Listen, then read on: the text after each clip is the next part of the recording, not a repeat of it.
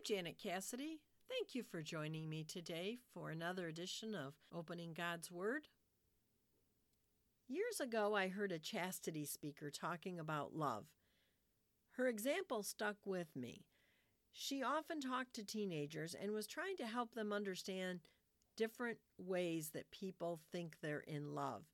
And she said, there's such a thing as a pepperoni pizza love, and then there's a love where you would die for someone.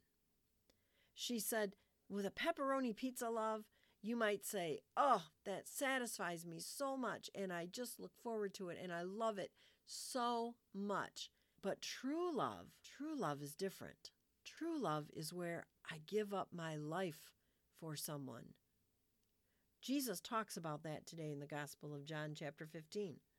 He says, He chose us. We don't choose Him. And in choosing us, what did He do? He laid down His life. He says, no one has greater love than this, to lay down one's life for one's friends. You are my friends. When we think of loving each other, loving our neighbor, we might not have to die for them, but we do need to think about how to serve. And if we can serve, if our actions can be expressions of love, then that is a great love.